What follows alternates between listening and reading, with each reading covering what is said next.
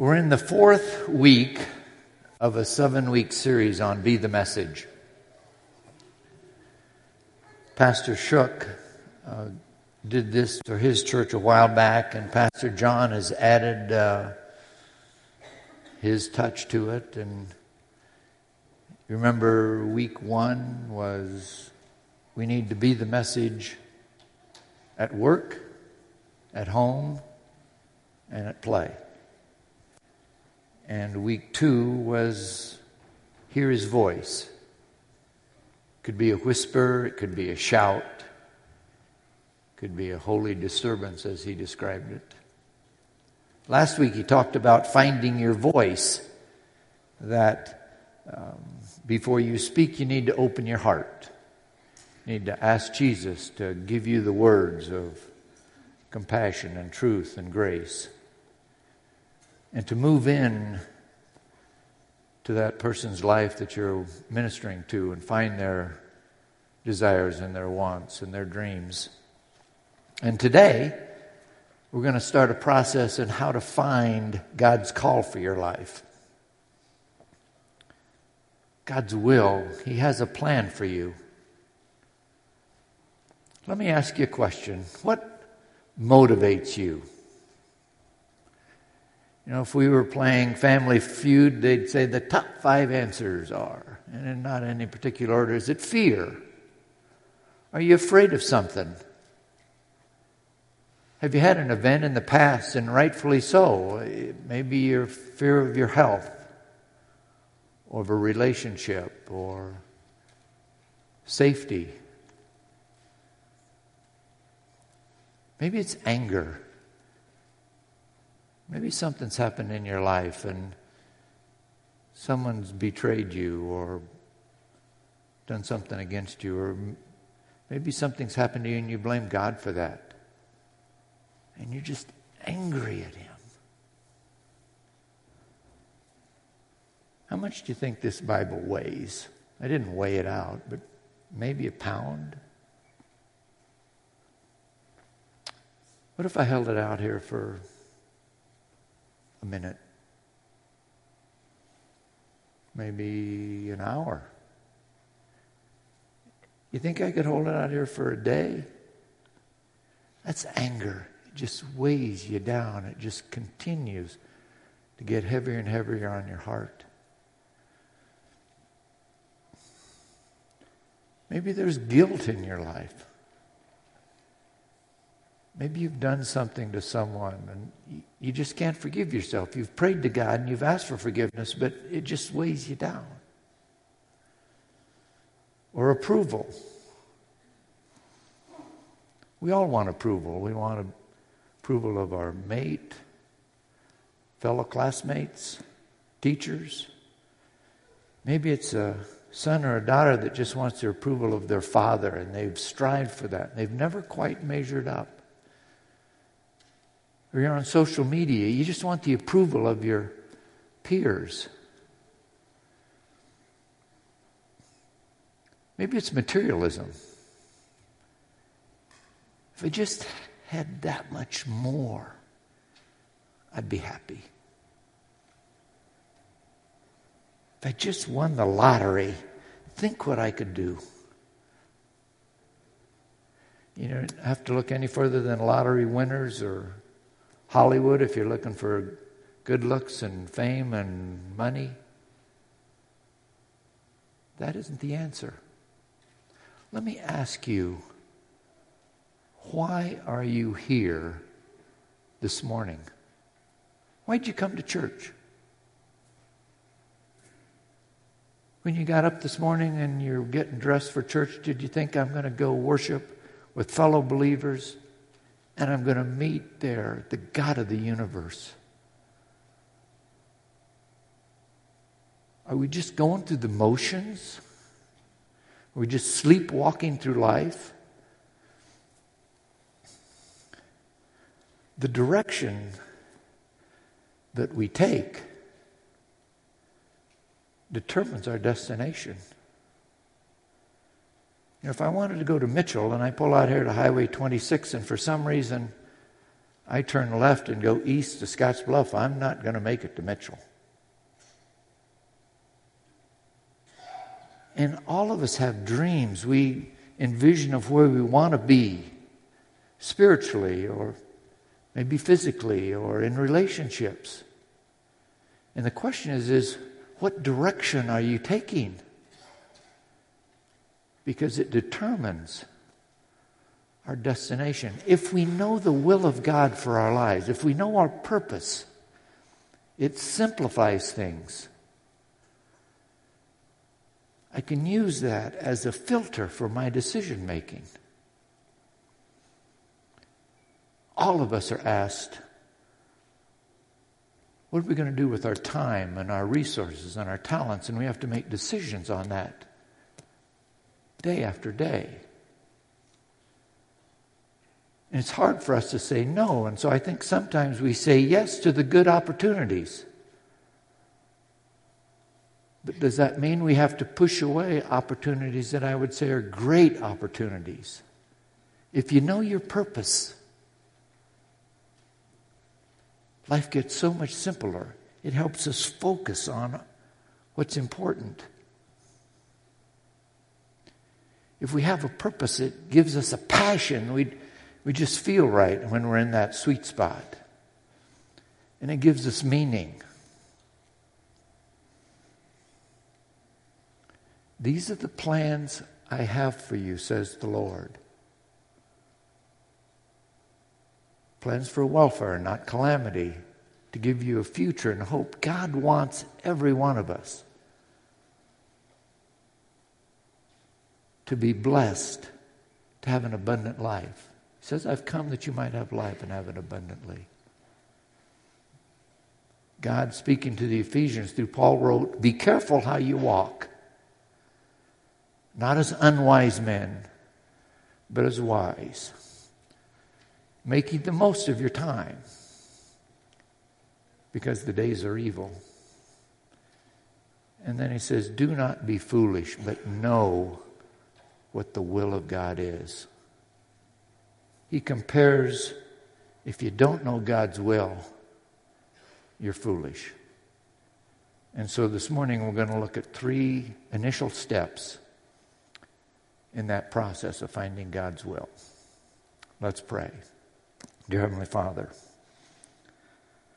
this morning for the next few minutes, help us clear away the clutter, the white noise, and let us hear your words. Open our eyes, open our ears, penetrate our heart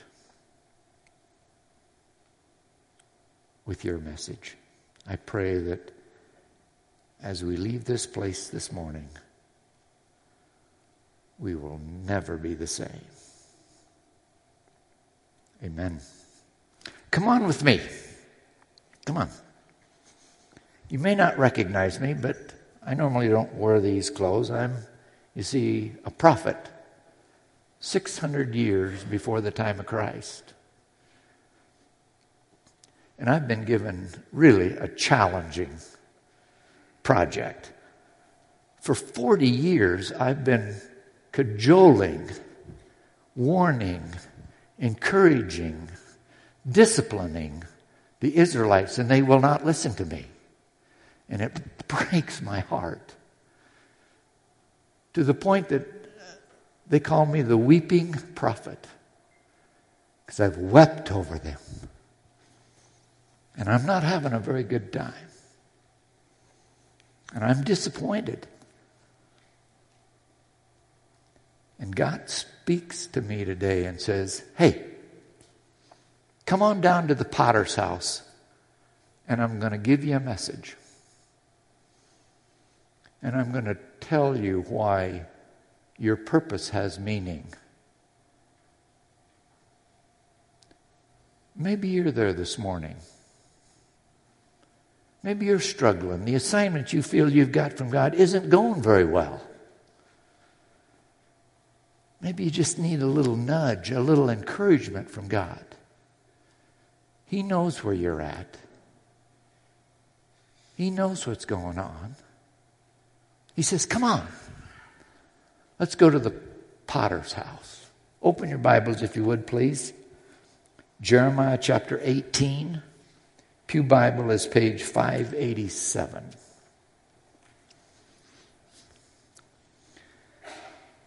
The Lord gave another message to Jeremiah. He said, go down to the potter's shop, and I will speak to you there. So I did as he told me. I'm going to stop here for a minute. I don't know about you, but the first few times I read that in preparation, I just kind of blew over that. It says, the Lord gave another message. Jeremiah had to be listening. Have you heard his voice? Do you even know what it sounds like?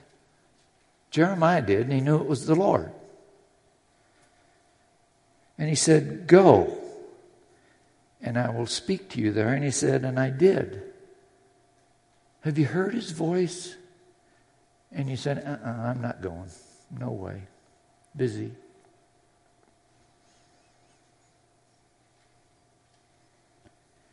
And I found the potter working at his wheel. But the jar he was making did not turn out as he had hoped, so he crushed it into a lump of clay again and started over. Then the Lord gave me this message, O Israel, can I not do to you as this potter has done to his clay? As the clay is in the potter's hand, so are you in mine. He told Jeremiah, hey, I'm in control. I'm the potter. We're the clay. How many times do we think that we're the potter? That we're doing the molding? There may be some of you this morning that say, that's a bunch of malarkey.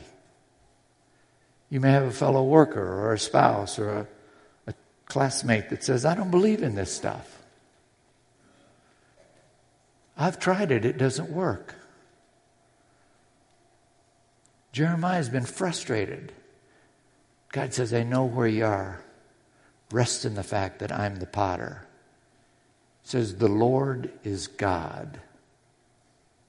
It is He who has made us, and not we ourselves. We are His people and the sheep of His pasture. God is God.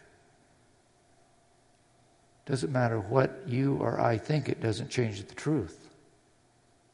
Could you imagine if that clay pot could actually jump off the wheel and look at the potter and go, do you know what you're doing? Now, if I was the potter, the clay jar would have legitimate argument, because I don't know the first thing about making clay pots. But the potter is God. How often do we step away and say, God, I don't know what you're doing, but you need some help. You want some advice? This person over here, they're sick. They need help. Boy, Betty, she should be disciplined. And we have all of these answers for him. And we begin to sit in the middle of life and push God out. Toby Keith had a song years ago that says, I want to talk about me. I want to talk about I want to talk about me and my. And we become so self-centered, and we get in the middle and we start to think that we're God. And that might work for a little bit, but it leads to frustrations and anger and disappointments. The message to Jeremiah is, I'm God. What you're doing has purpose to it.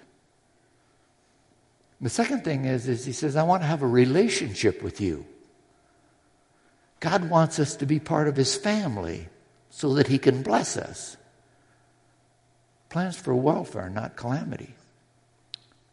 There's a problem.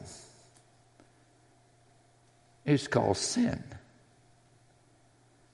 Every one of us have sinned. That sin creates a chasm between man and God. And I can't do enough good things to bridge that. So God sent His Son Jesus to die for my sins. He led a perfect life and He died on the cross, not for His sins, but for your sins and mine. And if I recognize that, and I pray to God and say, God, I know I'm a sinner. I want forgiveness. God will take my sins and put them on Christ. And He'll take Christ's righteousness and put it back on me. And I become a son of God. These things I have written to you in order that you may know you have eternal life.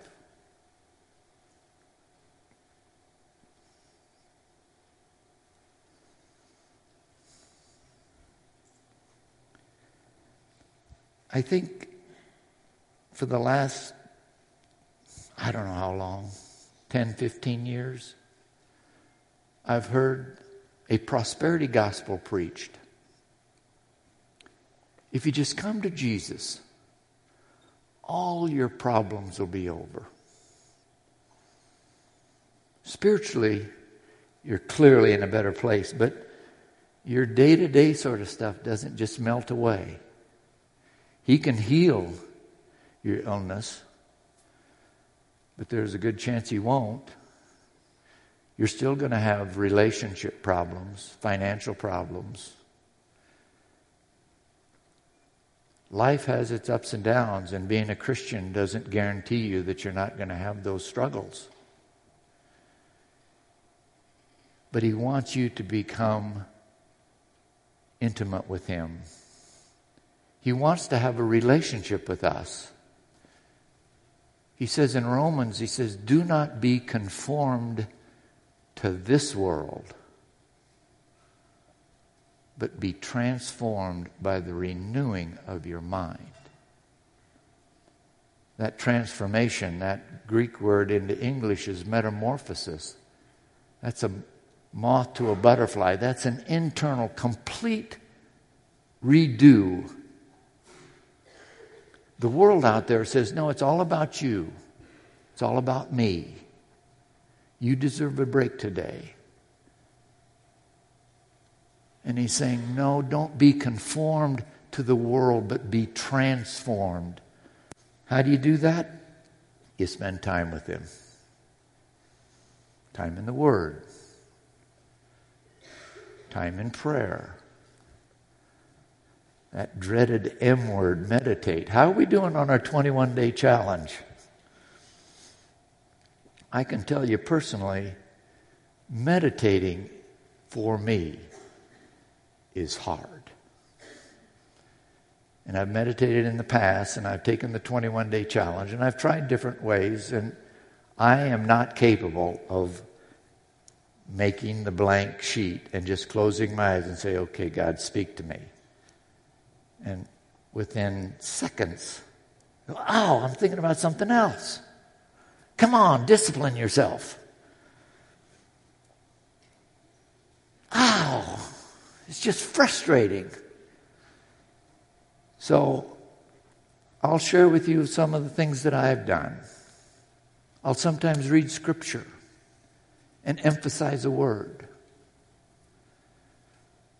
Today I'm reading in John 14. I'm in the 14th day of a 21-day challenge. It says, do not be afraid, for I go away to prepare a place for you. So I might read that and say, God, what does that mean? What is the place? Speak to me. Open my eyes. I ask myself 4 questions. I visualize being at the foot of the cross, looking at Jesus. So are you the center of my life today?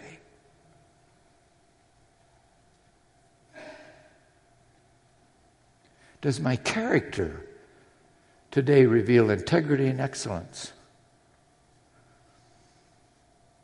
Am I living up to my commitments? To my family, my work, my friends, colleagues? Speak to me, Jesus. Search my heart. What needs to change in me today? Holy Spirit, work a work in me. Speak to me.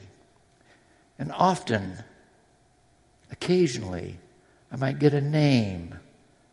I might get a nudge.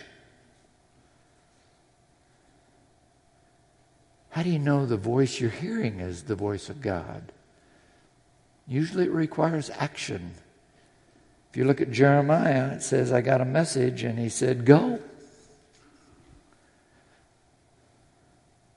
It's always consistent with the Word of God. He wants an intimate relationship with us. And lastly, we need to be confident that He's shaping us into what He wants us to be. Remember, the potter is working. And if we read here, it said, the jar he was making did not turn out as he had hoped. So he crushed it into a lump of clay and started over. We're the clay. He's molding us, and something isn't quite right. He doesn't give up on us, but he starts over again. Maybe you as the clay, you're just a little bit too hard. You can't mold it. You're resisting. How often have we said, if you just do this, then I'll do this. And from Genesis to Revelation, the message has been clear. No. You, the clay, do this, and then I'll follow. We see that with Jeremiah. He said, you go to the potter's house, and then I'll give you a message. It's not, hey, I'll give you a message, and then you can decide whether you want to go or not. And I'll admit, I've bargained with God. Just do this, and then I'll do this. And Jesus says, no. Believe, and then I will show you. Maybe our walk is just too inconsistent. We're molding it, and we've got a reading plan, and 6 days later we don't know where our Bible is. We're just not there on a regular basis, and He can't trust us, so He puts the clay back and start over again. My mentor says, proof is in the continuance. Maybe there's a defect, just a little defect in our clay called sin. Maybe there's some sin in your life. You go, come on, God, it's a little sin. I haven't hurt anybody. Nobody even knows about it. God, writing the Philippians, says, in this I pray, that your love may abound still more and more in real knowledge and discernment, so that you can approve the things that are excellent, in order to be sincere and blameless. That word sincere in the Greek, hilokrinos, means sun-tested. So if you're buying a piece of pottery back 600 years before Christ, you'd take that and you'd hold it up to the sunlight. And you could see if there's any imperfections. Sun-tested. God's sun tests us to be sincere. The reality is we all have flaws. We've all failed. And unfortunately, it seems to be an ongoing thing. We're sun-tested. He goes, we got issues. The beauty of our Savior, He's the God of second chances, 10 chances, 100 chances. He says, if my people humble themselves and pray, seek my face and turn, then I will heal. I will forgive. Notice it's the same thing. He doesn't say, I'm going to heal and forgive so that you can seek my face. He says, no. If my people humble themselves, seek my face, and turn. You may have some sin in your life. You may have some issues that you go, he can't forgive me for that. That's Satan talking to you. If you humble, if you turn, he will forgive. The God of the second chance, 10th chance, 10 to the 10th power chance. He has a sovereign will that we can't resist, but he also has a providential will. And you can stick your arm out and go, no way, buddy. I've had it with you. And so we need to believe, confess, confront. Then we'll see the results. So the first thing is he is the potter. He's God. We can never forget that there's a purpose in what we're going through. And the second is he wants a relationship with us. If you've never accepted Christ, I would challenge you, explore this book. I think it is undeniably evident that there's a God that loves us and has made a plan for our salvation. He wants a relationship with us. He wants us not to conform to this world, but to be transformed by reading, by praying, by meditating, by fellowshipping. And we need to have confidence, if we just don't see it all mapped out for us perfect, that he is shaping us. I think we could boil this whole 7-week series down into the Great Commission. I think that's what our call is. Be the message is to go and make disciples. Now, I'm really good attending church. I've got my quiet time here and maybe a Bible study and maybe a coffee group and I'm really good at huddling up in those things. Can you imagine next Saturday if the Huskers take the field, hopefully Martinez is our quarterback, and they huddle up and they never break the huddle? See how ridiculous that would be? As Christians, I think we do that. We huddle up. And the operative word is go. You saw that with Jeremiah. He said, I've got a message for you. You need to go. Be careful how you walk. Not as unwise men, but as wise, making the most of your time, because the days are evil. Do not be foolish, but know what the will of God is. Word in Ephesians.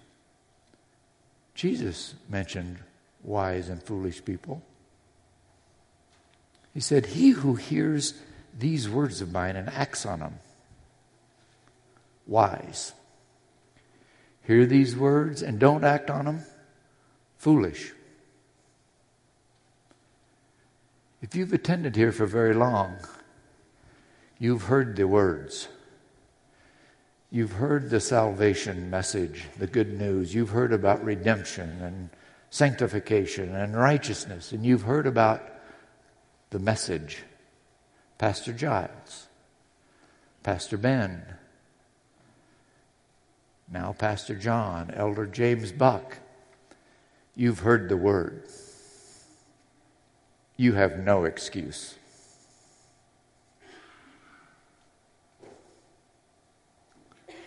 Remember what happened to the two houses? The winds came, the rains, the floods. They slammed against both houses. Turbulence is part of the ride. As a Christian, you're going to get slammed. You're going to get rained on. There's going to be turbulence. And he concludes by, this house stood and this house fell. And he says, great is the fall. What are you building on today? I pray that your prayer is the same as mine. Take my life and let it be consecrated, Lord, to Thee. Let's be the message. Dear Heavenly Father, the message is simple. You are the potter. I'm the clay. Mold me. Shape me. Help me to be a servant so that in those last days I can hear the words, well done, good and faithful servant. Go before us as a light and a lamp to the God who makes me stand in His presence blameless. Be glory, majesty, dominion, authority, now and forevermore. Amen.